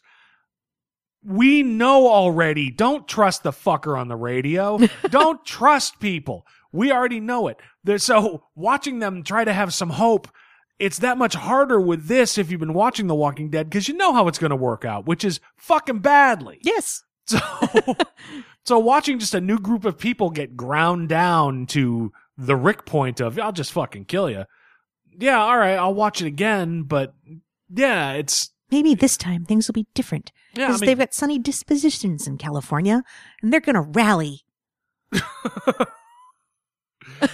Oh, God. Son of a bitch. No. that's- And I appreciate them for that. It's a good counterpoint to my Northeast cynicism. No, it's Northeast realism. I've told him, I've said on this show, if the zombie apocalypse hits, I'm just going to lie in front of the glass front door and wait for him to come for me. I'm No, not you're going to not. survive this shit. I'm going to get some corrugated and we're going to be fine. Some corrugated what? Metal. From where? I don't know, but I'm pretty sure that my survival instincts will kick in. I'll figure it out. And I'm pretty sure your hatred of driving will kick in, and you'll be like, Rob, drive us to Home Depot to get corrugated. Corrugated what? I don't know. Corrugated. Amanda, I got a 2-seat Roadster. It's like we'll be on the half shell, for fuck's sake. I feel like if the zombie apocalypse is on the line, I'm going to want it. I'm going to really want it, and I'll get in a car. Oh God! And you get pulled over because your car's got a rejected inspection sticker. Then you and the cops and me are gonna get fucking peeled like shrimp. We're not surviving it. So it's not Nah. about Sunny. We're realistic. I feel good about my chances. I'm dying in the zombie apocalypse. Go make your own way. You'll be fine. No. Go on without me. You're going to live, damn it. That's a hard part about watching this. Every step of the way, I'm like, every single person watching this knows that the person on the other end of the radio is coming to kill you. Yeah. Every person knows that you can't possibly trust anybody. Every person knows. The one thing I'll give it credit for that I was sure they were going to go down the route of is when the mother goes to the bridge and what's his name, Strand, Yeah. isn't there after they passed the barge full of people waving for help. She was going to turn it around. I was sure she was going to turn it around. They Yeah. didn't go that route. So I'll give Well, I them that thought much somebody was going credit. to do something stupid earlier too, and in order to make the yacht go to the barge full of people who needed help, that the mom or Alicia were going to jump off the boat and be like, "I'm going to swim for it. You have to follow me, right? Right?" And I would have loved that. Pick the most useless of them. And at this point, I've got 2 or 3 on my list. And yeah, just, okay, bye. So long. Thanks for thinning the herd. Yeah, dude, could you make it Pretty Boy Junkie? Because he's as irritating as shit to me, and I hope he dies quickly. No, he has a special set of skills that Strand wants. Yes, he does. For $10 all-you-can-eat testicle fest. So what are you saying? I think Strand is looking for a hero. You know that hero's name? Why would you do that? That That sound will draw zombies. I know. Sorry, everybody. Sorry. So, I mean, when it comes to hopelessness, this show, it's got 2 strikes against it. Because you know they're going to try the same shit everybody else did. Same shit, different setting. They're going to find their own Alexandria. We know just from watching the TiVo, or from reading the TiVo description, that they wind up on some island or something in the 2nd episode. Yes. So they're gonna, but it's, you know, none of it's gonna work. If they ever get to San Diego, it is not going to be working. At best, it's going to be a military driven terminus. Right. or a military-driven Alexandria, and it's so having hope for these people is just, yeah, your best case scenario is 3 years down the road, like Rick and crew, where you're willing to just kill for a pack of cigarettes. Right. I'd be willing to kill for a pack of cigarettes, and society hasn't even fallen, but that's a whole different story. The other problem with this episode, which has nothing to do with, is it too hopeless to continue watching it? This particular episode where there was so much filmmaker and writer man behind the curtain going on. You know, there was a fight scene early on the beach where it was just like, oh, okay, you're going back to and I hate when people do this, and I wish people would stop doing it. I think it started with one of the Bourne movies. Okay. But where all the action is on handheld cameras shaking. Oh, shaky cam. Yeah, so you just can't tell what the fuck is going on, and it's distracting, and it's okay. It started with Blair Witch Project. Maybe Possibly. So it's, but yeah, you're trying to make everything look more dynamic, but no, it's a zombie attack. It can't be that hard to choreograph out. It's, you know, you put 50 zombies around a person, it's innately exciting. Right. You don't need to make it shaky like they're acting more than they are. Exactly. And it was the same thing with the minute what Chris and the junkie kid jumped in the water. Yeah. It's like, okay, you're putting people in the water so that the boat can't go, so that the pirates can catch up. I get what you're doing. I see the dude behind the curtain pulling levers Right. to make shit happen. And it's like, at that point, the tension's gone. I know they're going to get caught up with. I know they're going to either lose the boat or be grounded or have to fight their way out. Mm-hmm. And it's distracting. Yeah. If these are known story beats, is it that it's not being originally written enough? Or is this the death knell because they've tapped out the potential of the apocalypse story? There's plenty of other supernatural apocalypse stories that, you know, are out there. There'll be a new season of The Strain this summer. There'll be, you know. Oh yeah. You know, are we done? Have they told all the stories? Well, the interesting thing about the Walking Dead comic right from the beginning was Kirkman wanted to do the zombie story that never ended. Yes. Which was fine and was interesting and was unique. And he used some of the, I don't want to say tropes, but some of the beats from 28 Days Later to, okay, here's a dude who missed all the shit. Yeah. He missed Night of the Living Dead and Dawn of the Dead. Now he's just, this is the world now. And yeah, how you survive in that can be interesting and was interesting for a long time until the pacing got weird. Yeah. And it just seemed to become a case of, how do we drag this out and get to this point, but keep this character alive in case I need him later? And God, the minute I saw Negan in his jacket and not with Lucille, but I saw Lucille in the comic book. Yep. So it's like, oh, okay, everything that you saw on the TV show, you know. Promote synergy. So, Yep. oh, I don't feel like we're in service of the story anymore. We're in service of the property. Right. And the problem with the property is to keep the property going as long as possible, you just have to keep beating people and beating people and beating people. And eventually, there's going to be an equilibrium. That equilibrium is either everybody fucking wipes each other out. I think, honestly, the best equilibrium we can reach, that we could reach, if Kirkman was honest and there was not all this other stuff that relied on the property now, would be Rick ascends to the level of a Negan or Governor, and Carl has to take him out. Yeah. And say, this isn't your world anymore. And this type of behavior is old world. I grew up in this. We of this generation grew up in this, and we're not going to do this anymore. And that's the beginning of the new world with some hope to it. And I agree that when I said earlier, you know, it can be epic and Wagnerian, and that's how you do that shit. Yeah. And I think I would almost bet that if you could get Kirkman drunk enough and say, look, if you didn't have this room full of writers and producers and key grips and best boys who are relying on the property, that's where it was going to go. And he probably would say, yeah, of course, and that's you'd where it be was doing going to it go. a mite more quickly, right? Well, he said early on, he's like, in the earliest issues of The Walking Dead, he said, I got at least 70 issues. Yeah, If you'll let me I do remember 70 issues, I got that. Yeah. Was that at the spotlight on Kirkman? It that may week have I did? been, yeah. Yeah. Which, and we've talked about it on the show before, it just shows how far this has gone. In 2006, our first San Diego Comic-Con, there was a spotlight on Robert Kirkman in one of the tiny rooms. Yeah. It was And like it was- room 3. Yeah, and it was only 2/3 full. And he showed up. He's like, I brought a deck of cards. I didn't think anybody would show up. You know, and Then the following year, you couldn't shoot your way into any of the panels that he was on. well, it wasn't the following year, but it was once Or- the show was announced, Yeah. which was probably 3 years later, Okay. 4 years later. But that was like a big like zombie humping year. It was he had his TV panel, he had his comic book panel. There was a panel for like Pride, Prejudice, and Zombies. It was like, Yeah, that's true. What's Max Brooks, Yep, as usual, had his panels. yes. But yeah, he said early on, he's like, oh, look, if people keep buying it and they'll let me do it, I'll get to issue 70.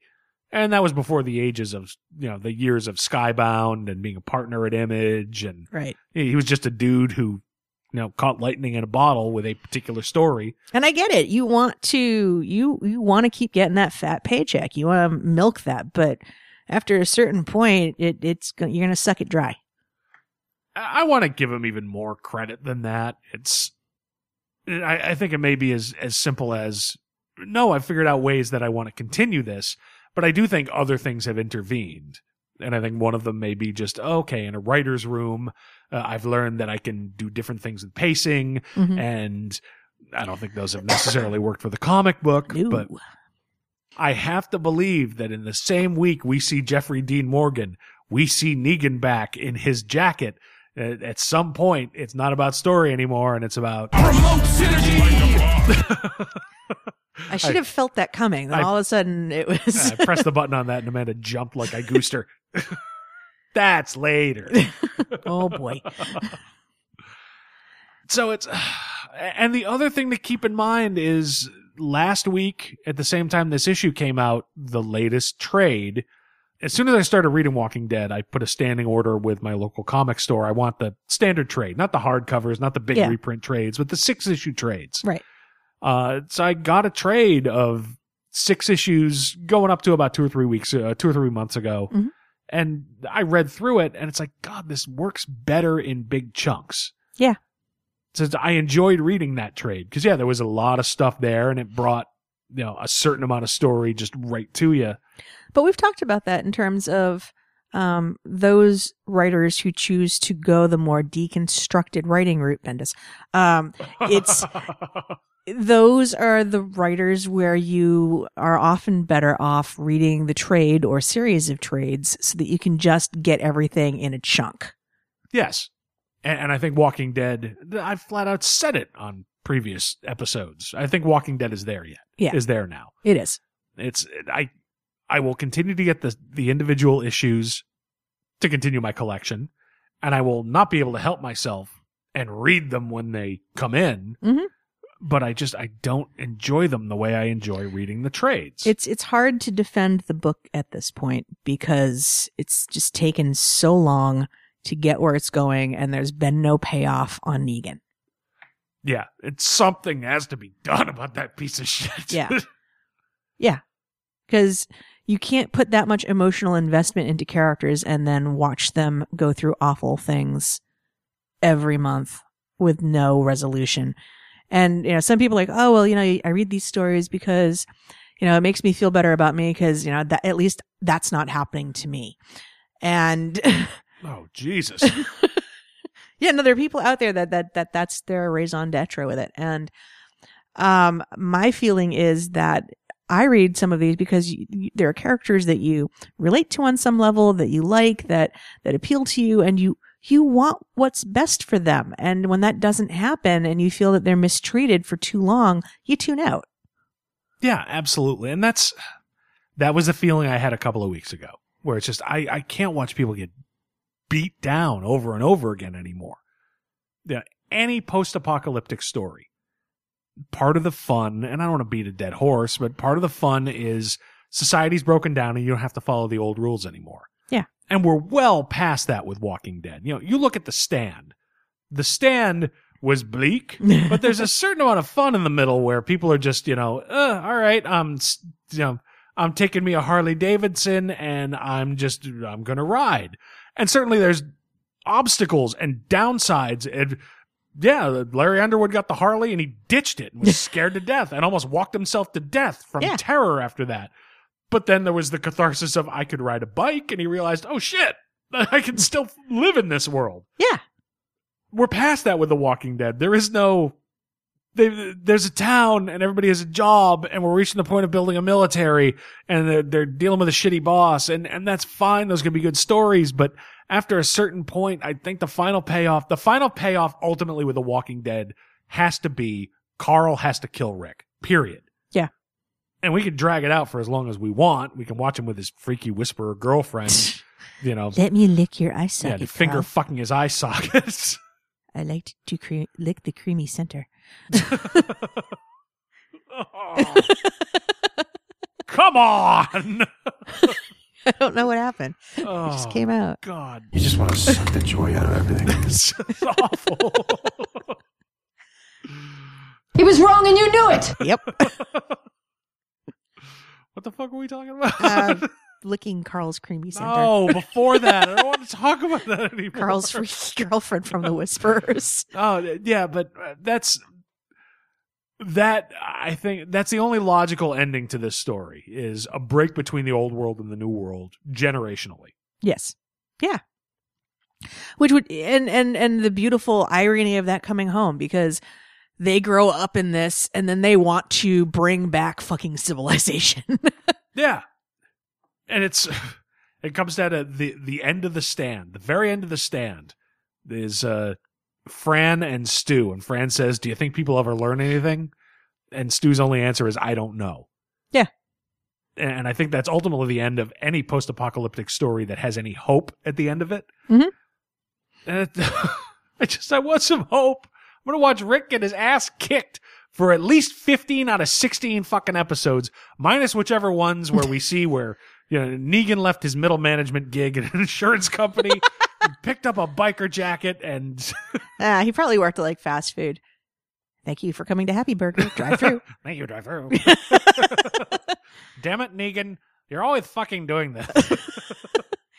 Wait. You want me to cover the drive through and you want me to muck out the bathroom? Shit. How many managers do I have? So I'm reaching critical mass. I'm not sure I'm there yet. Having rewatched the final episode, okay, Carol's still out there, and despite her crisis of confidence, I saw her kill Terminus. Yes. Morgan is still out there. Well, and also, even with her crisis of confidence, she was able to take out, I think it was at least 5 saviors on her own, injured. Yeah. Yeah, absolutely. So, okay, they're out there, and they potentially have hooked up with a crew that can come and join with Rick. But even there, if we're going to follow the comic book, great. Season 7, the end. Negan's in a cage. Gonna get out. Yeah. Shit. God damn it. Yeah, that's where you need, if Carol doesn't decide that she's going to do one more service and then walk off into the sunset, it's when Rick decides, no, I've taken Morgan's words to heart. We need to be better than them, and I'm going to let him live. And then we see her open the cage and kill him, and then she walks into the sunset. Yeah. Buck. In order to save the society, it was necessary to destroy the society. Anyway. You were about to say something? I'm sorry. I don't remember. I found an opening for the Hulk theme and I took it. There you go. Yeah, I mean, I will. I'm not sure I can quit it, and I'm not sure I want to watch it. It's like an abusive relationship. Kind of. There's a certain amount of self-flagellation watching characters that you've come to really, really enjoy being in their world hurt so often.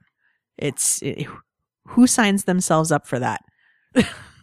Yeah, it reminds me of a Serbian film, which is not a movie I would ever fucking watch. Okay. But it's you can Google it if you'd like. I don't recommend it. All right. but it's a guy put through the ringer and just put through absolute awful horrors. It's like, if Hostel is torture porn, I can't imagine Eli Roth watching a Serbian film and not throwing up. Interesting. Okay. But it's meant to be just, absolute horror, and look at just how terrible the human condition is. And after a certain point, again, the mist is bleak. Night of the Living Dead is really bleak. 2 hours is different than, all right, I'll see you October through April. Right.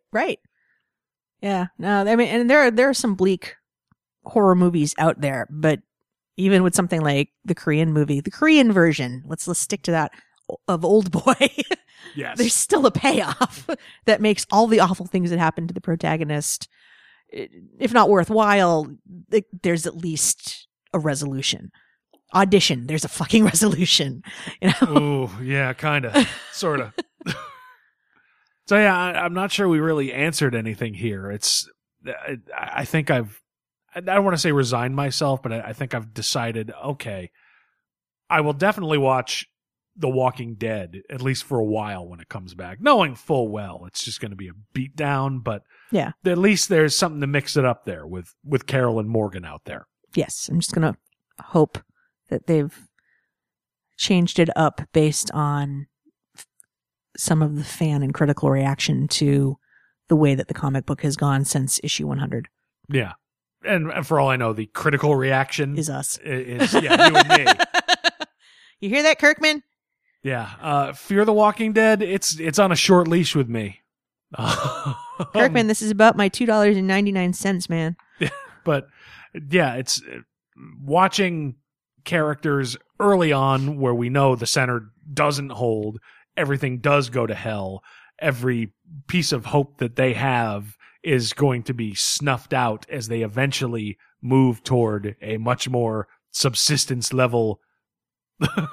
Well, and their selling point is supposed to be, it's really just a family drama with the backdrop of the zombie apocalypse. I outgrew tense family dramas about the same time I stopped watching Party of Five. Like, Yeah, I never watched 8 is Enough, although I might have if somebody had eaten Dick Van Patten. or Willie Ames. Yeah, that would have been fun. That would have been awesome. That's not the selling point. You know what the selling point of this show is? I'm on the phone, motherfucker, don't you ever forget. I went to the trouble to get the clip that I can never use again. I figured I might as well get one more play out of Toot toot. it. Hey, why is there a boat coming up on us? They got my dick message. If you've been reading the Walking Dead comic book, if you've been watching Fear the Walking Dead, and you find that you disagree with us, that there's something in there redeeming that we've missed, we would love to hear from you. Please write to us at crisisoninfiniteMidlives@gmail.com, because we're curious. You know, are we just too jaded and cynical at this point? Is there something in there that we've overlooked? Let us know. Yeah, absolutely. And I'm not sure it's jaded and cynical. I think it's something Burnt out. burnt out is probably more accurate. It's something purer than jaded and cynical. It's more, how many times can I watch someone's head in a basin getting ready to have their fucking head bashed in Yeah. before, oh, somebody saved them, and I've got one moment of yay. Well, I say And then jaded and cynical based on the being able to see the machinations of the man behind the curtain in terms of the structure of the premiere of season 2 of Fear the Walking Dead. Oh, yeah. Yeah, no, all right, you've got a point. So yeah, Fear the Walking Dead is very much on thin ice with me. Yeah. I'll be back to watch Negan, I guess, in season 7 of The Walking Dead. But yeah, we would love to hear from you at crisisoninfiniteMidlives@gmail.com. Yeah, or you can ping us through our Facebook page or Tumblr, Twitter. I don't pay any attention to our Tumblr site. It'll come to our email if you hit us through Tumblr. There you go. But yeah, I'd love to hear differing opinions because you and I, Amanda, are kind of an echo chamber. We live together, and we don't always.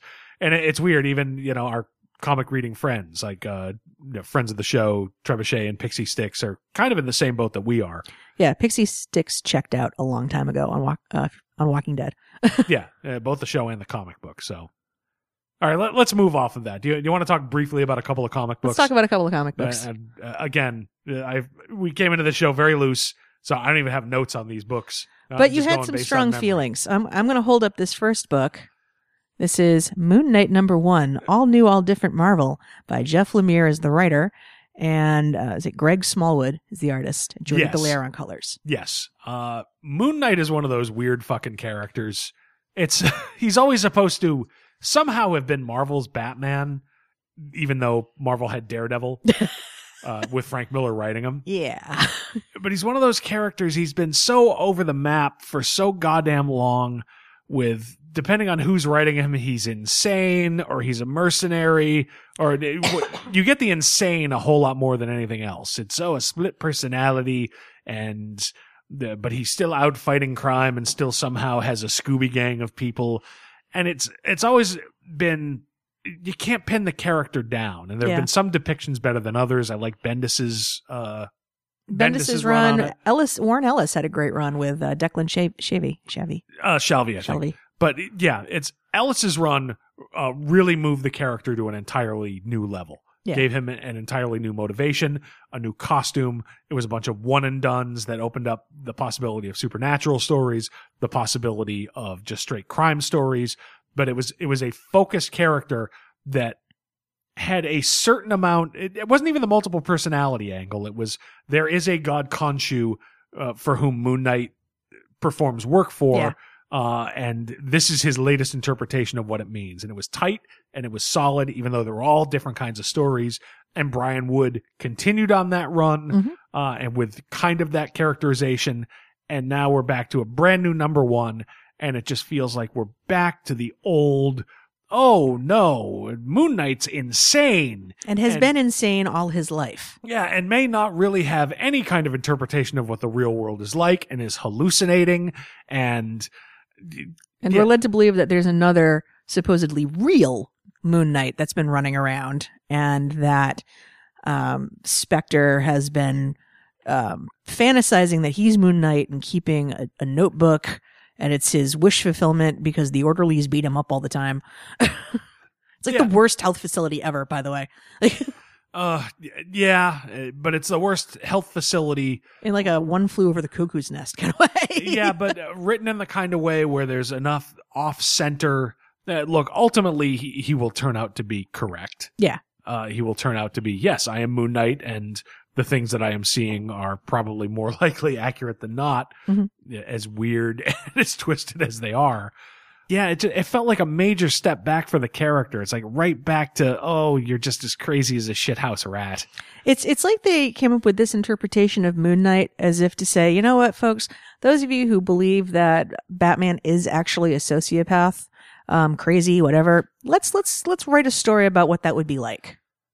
Not even a sociopath, just a full-on crazy. Not even psychopath, a schizophrenic. Yeah, okay. You know, full-on insane with no real hook to reality, potentially. Yeah, some sort of multiple personality disorder, and which, in its own way, okay, fine. Except Bendis did the same thing, and Bendis at least made it kind of entertaining and cool because his other personalities were like Spider-Man and Captain America and Wolverine. That was pretty awesome. Yeah, telling him what to do. But it feels like a step back for the character, and a step back, God, potentially dating back to the old Sienkiewicz drawn stuff in the 80s where, oh no, he's got all kinds of different personalities. And it felt like Ellis distilled him down to, fine, let's take what matters. There's this guy and this moon god who has given him a certain amount of at least perception, if not power, and this is what he protects travelers by night. And he's no longer, Batman in a white suit. He's got various costumes for what he needs to do, but this is his mission. And now he's just, he's back in a fucking straitjacket. Okay, I've read this. Yeah. I've read it over and over and over again. Which makes you wonder, why is Lemire going this route? What are we retreading stuff for people who may not have read that, and this is going to be new to them, all new, all different? God, I hope not. I mean, Moon Knight has been rebooted, I think, 4 times in 10 years, if not less than that. Yeah. It feels like a step back. And the one thing I'm hanging my hope on here is I had a negative reaction to Lemire's first all new, all different Hawkeye, Yeah. which I think has become a pretty solid title. It's not up there with Fractions, which was that's going to go down as a classic, but it's become very readable and very entertaining in a very different way from what Fraction did. So there's a good chance. I like Lemire's writing and other things. I've got faith that this will go to a place where, okay, there's more to this than it looks at the first glance. But yeah, this first glance is just, I've read this version. Yeah. And this version's been around forever, and this version hasn't been able to carry his own fucking titles since 1975 or whatever. Right. There's a reason why they don't go to the well often on this particular interpretation. Exactly. So it makes you wonder, like, did Ellis take it far enough where it's like, oh shit, I can't tell that story. I can't live up to that. All right, I'm going to go back to this because we did supernatural shit with Animal Man and Swamp Thing, and we're going to have some sort of supernatural overarching thing that we're going to explore that plays into some larger piece of the Marvel universe. it's possible. It's the main thing that hooked me is, he's back in an asylum and he's back to hallucinating, at least at face value. And it felt like a step back for the character. But I say that because you've got in like Doctor Strange and Scarlet Witch's books, threats happening to the supernatural. And if this is a character, asylum bound or not, who's connected to a god, Yeah. What are the larger implications in this universe?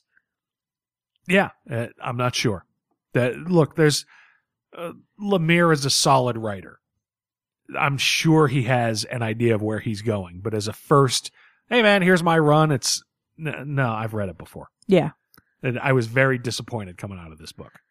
Yes. But bright spot in the book, Greg Smallwood's art is fantastic. Oh, it's a great looking book. Absolutely. Fantastic. And it's only complemented by Jordi Belair's colors. It's, this builds on what Shalvey did. We've got a good sense of line and shadow and use of the whole panel layout to tell this. There's a great splash where he gets a hold of, a bed sheet and makes himself a mask finally. And it's a 2-page spread of, he goes out to the roof of the asylum and Egypt has risen in the midst of New York with, flying Anubis looking creatures. And yeah. The only downside of that is he builds his own costume and looks like he's going to kick down the front door to go set a cross on fire. Yeah, there's that. It's not a well thought out costume. Destroyed mom's bedroom set to make his ghost costume. Yeah. I got a rock. All right. We'll go nicer. We'll go Charlie Brown's Ghost as opposed to Birth of a Nation. Yeah. But, yeah. Yeah. It's, I'll stick with it briefly. But again, I stuck with, all new Hawkeye briefly and it wound up paying off. Yeah. But as somebody who, I'm not sure there are any hardcore Moon Knight fans out there. But as somebody who's a casual fan, we have Essential Moon Knight #1 or #2 actually. I believe I bought it. with the Sienkiewicz stuff. Yep. We enjoy the character, but it's this felt like a step back for it. But I'm gonna have to see. If you are a hardcore Moon Knight fan and you'd like to reach out to us here at Crisis on Infinite Midlives, please feel free to email us at crisisoninfiniteMidlives@gmail.com. Please talk to us. We're so lonely. There you go. Here's what Amanda's doing. All right. What's the next book? Jackpot. Yes, Jackpot. I can't see from here. Who's it? Ray Fox wrote it, and it's Marco Failla. What kind of parents would name their kid that? Failla. All right. So this is an Aftershock comic. Aftershocks had some interesting stuff for a pretty new imprint. They've brought in some high tone creators to do creator owned stuff. And this particular one, I had a lot of fun with it right up until the end. Why don't you talk about your experience with the book, right? And the end is not necessarily a kiss of death, but this is a tight, almost one and done heist story. Yes. That takes place. I'm on a boat, motherfucker, take a look at me. So I'm getting my mileage out of it. I can't use it again after this, but so yeah, it's a heist team and they're pulling a job. I'm on a boat, motherfucker, don't you ever forget. And out in international waters, and there's a poker game going on, and one member of the crew is doing some card sharping while somebody is trying to break into a vault.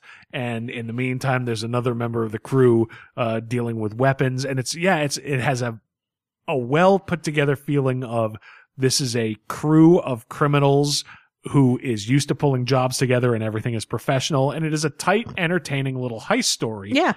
Right up until the end, where there appears to be the Illuminati who wants to recruit the mastermind of the heist for some kind of shenanigans in the future. So it was really a case of, wow, this is really a solid little crime story. And the kind, you don't see this a lot. Even Thief of Thieves by Kirkman, it was, oh no, there's this big thing, and oh no, there's a son that has to be dealt with and an ex-wife. No, these are just criminals doing crimes. It's like if you got to the end of Leverage and all of a sudden somebody approached Nate and said, "Thank you. The Illuminati would like your services." Yeah, it was a weird ending. Now that said, if it's the Illuminati would like to hire you to do more crimes, do more crimes like this, more tight one and done or a couple and done. Yeah. Now this time we'll show the planning going into it and then the crime. I'm all for it. Yeah. Because it's just up until that last page or two, it's just, wow, this is just a neat little heist story, and I had a lot of fun with it. Yeah, no, I've got no complaints. I've enjoyed Ray Falk's work for some time. I thought he did a great job at the end run of Constantine before it turned over to James Tynion IV and Ming Doyle. Yeah. He told one of the best actual, like, real what Constantine would do stories that in some time. Oh yeah, it's that last gasp storyline before it got turned over, where Constantine was on Earth 2 and not only betrayed analogs of his own family, but himself. Yeah. It's I reached the point of, okay, this Constantine title has finally, this is the first story that's worthy of being Hellblazer. Somebody else is getting it. And yeah. Now, when we talk about actually, like, apocalypse porn and stuff like that, Hellblazer, in its best moments, has that unrelenting shit getting kicked out of people and characters that you cared about, where there was still always enough payoff that you would keep coming back. Oh, yeah. So, I mean, these stories can be told. Yeah, they absolutely can, because at the very least, Constantine was victorious, if not a winner. Right. He came out on top, even if he wasn't better because of it. Right. And that's what needs to happen with any of these stories. And yeah, I don't want to go back to Walking Dead, but yeah, it's if you go months and months and months and months and months. Oh, and then, Rick's on top. He won. And then you go straight to the Whisperers. It's, oh no, you killed like 8 people. Shit. Oh, and Negan's gone. Fuck. But this story, Jackpot, it's got an interesting premise. All right, so you've got like a really tight crew, and they commit high-end crimes for millions of dollars. And what happens if they attract what could be the wrong attention? Yeah, and it's weird. The crime itself had sort of a heat, Michael Mann's heat. We are all professionals. Yep. Rhythm and pacing to it, with still a little tiny bit of Ocean's 11. There's some humor also and interplay in between the people. We've been working together for a while, so we've got a relationship, and not an office comedy, but an office relationship. You can trade some quips, even as, oh shit, this part's going to hell. Okay, now back to professional. What are we going to do? Which is why The Losers is awesome. Yes, indeed. So it all comes back. It's all a circle. So yeah, it was weird. This one, every page of it, I'm like, this is a blast. And then it's like, oh, fuck, where are you going now with the Illuminati? Yeah. But it's fine if the Illuminati wants them to, perform more heists, particularly in the setting of I'm on a boat, Jesus. Take a look at me. Then I'm all for it. I will take you to a boat. I will take you to a boat. Okay, I appreciate that. But you're flipping through the issue. Anything you're looking for? Or? Well, interestingly, I mean, it's not necessarily that the Illuminati wants the whole crew. They want the genius, the mastermind character who is this Dominique Vasco. So what does that mean? Does she get to bring her crew with them? And I have to believe that with the characterization that he was able to bring out just in a single issue of everybody, just enough to flesh them out, that, the first demand will be, I need my crew. I kind of like that their master safecracker looks like Ultimate Universe May Parker. Yeah, well, there are certain skills that take a lifetime to build. Exactly. No reason to think some millennial would know how to bust out. I'm just saying, it was. I kind of chuckled to myself. Yeah. Well, I think that's part of why you liked that initial New 52 run on Deathstroke. Yes. Yeah. Sometimes you need experience. Exactly. It's not the years, honey. It's the mileage. You knew that was coming. I can see you closing your eyes as I reach for the soundboard. This one, it's a weird ending to it, but if you're looking for a one and done good crime story, Jackpot 1, definitely solid. Yes. Where they go from here, I don't know. But we'll have to find out. Absolutely. But that's all right. It's got a weird twist that neither of us saw coming, and yet we're going to go back for seconds. Exactly. All right. Is that all we got? That's all we got. Yeah. Thank you for hanging with us on this very loose episode. Yeah, particularly the Walking Dead stuff. It was a weird final crisis of, my God, I've stuck with this story and these characters for 10-something years, and I might be done. I just really I had to feel like if I feel that way and Amanda maybe feels that way, that we can't be alone. So wanted to take the opportunity to try to work through it and see if there's enough there to come back. I feel like, maybe the next time I pick up an issue of The Walking Dead, I'm going to have to track down the Frozen soundtrack and just let it go. Please don't do that. You've been playing I'm on a boat for this entire show. I don't have a response to that. All right. So thanks for sticking with us through a loose episode. Yes. And next week's may also be loose on the road, talking about who to cast as Big Barda. I don't want to give it away. I have these thoughts, and they've become more crystallized since I've had some distance from Batman versus Superman, and there's been some more news about how the upcoming movies are progressing, and also with how things have been progressing in some of the television properties and what they're doing right that could be capitalized on, even though those two forms of media are probably never going to intersect in the DC entertainment universe. Fair enough. So that might be next week's episode. Yes. Assuming we can even get internet access, which we were unable to do last time we were up in there's Nagasaki. that. So hopefully there'll be an episode next week. We're going to try like hell. We're going to try. So in the meantime, why don't we wrap it up? Okay. So yes, don't know where you found this episode, but you can always find us at our home website, crisisoninfinitemidlives.com. We are on Facebook. I try to do more with that. Life gets weird, but you can always get a message to us. We will always certainly hear about it if you do. Facebook page is facebook.com/crisisoninfinitemidlives. We are on Twitter. Twitter handle is @infinite-midlife. We are on Tumblr, such as we are. crisisoninfinitemidlives.tumblr.com. You can find us on iTunes, and if that's how you get your podcast, do us a favor and give us a review, shoot us a rating. It helps new people find the show. We're on iTunes Radio. We are on Stitcher, and as of this week, if you are an Android user, you can find us on the Google Play Store. Yeah, exciting times. Yeah, I didn't realize that was going to happen. I put that in motion weeks and weeks ago and then forgot about it and just found out, we're on the Google Play Store. We are proud members of the Comics Podcast Network, and you can always email us, crisisoninfinitemidlives@gmail.com. Did I miss anything? I think you got everything. All right, then that is it. This has been episode 110 of the Crisis on Infinite Midlife show. I'm Rob. I'm Amanda. Thank you for listening, and derp.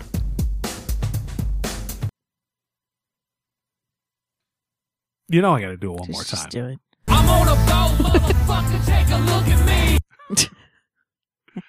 We're out. And, what? Promote synergy. Now we're out.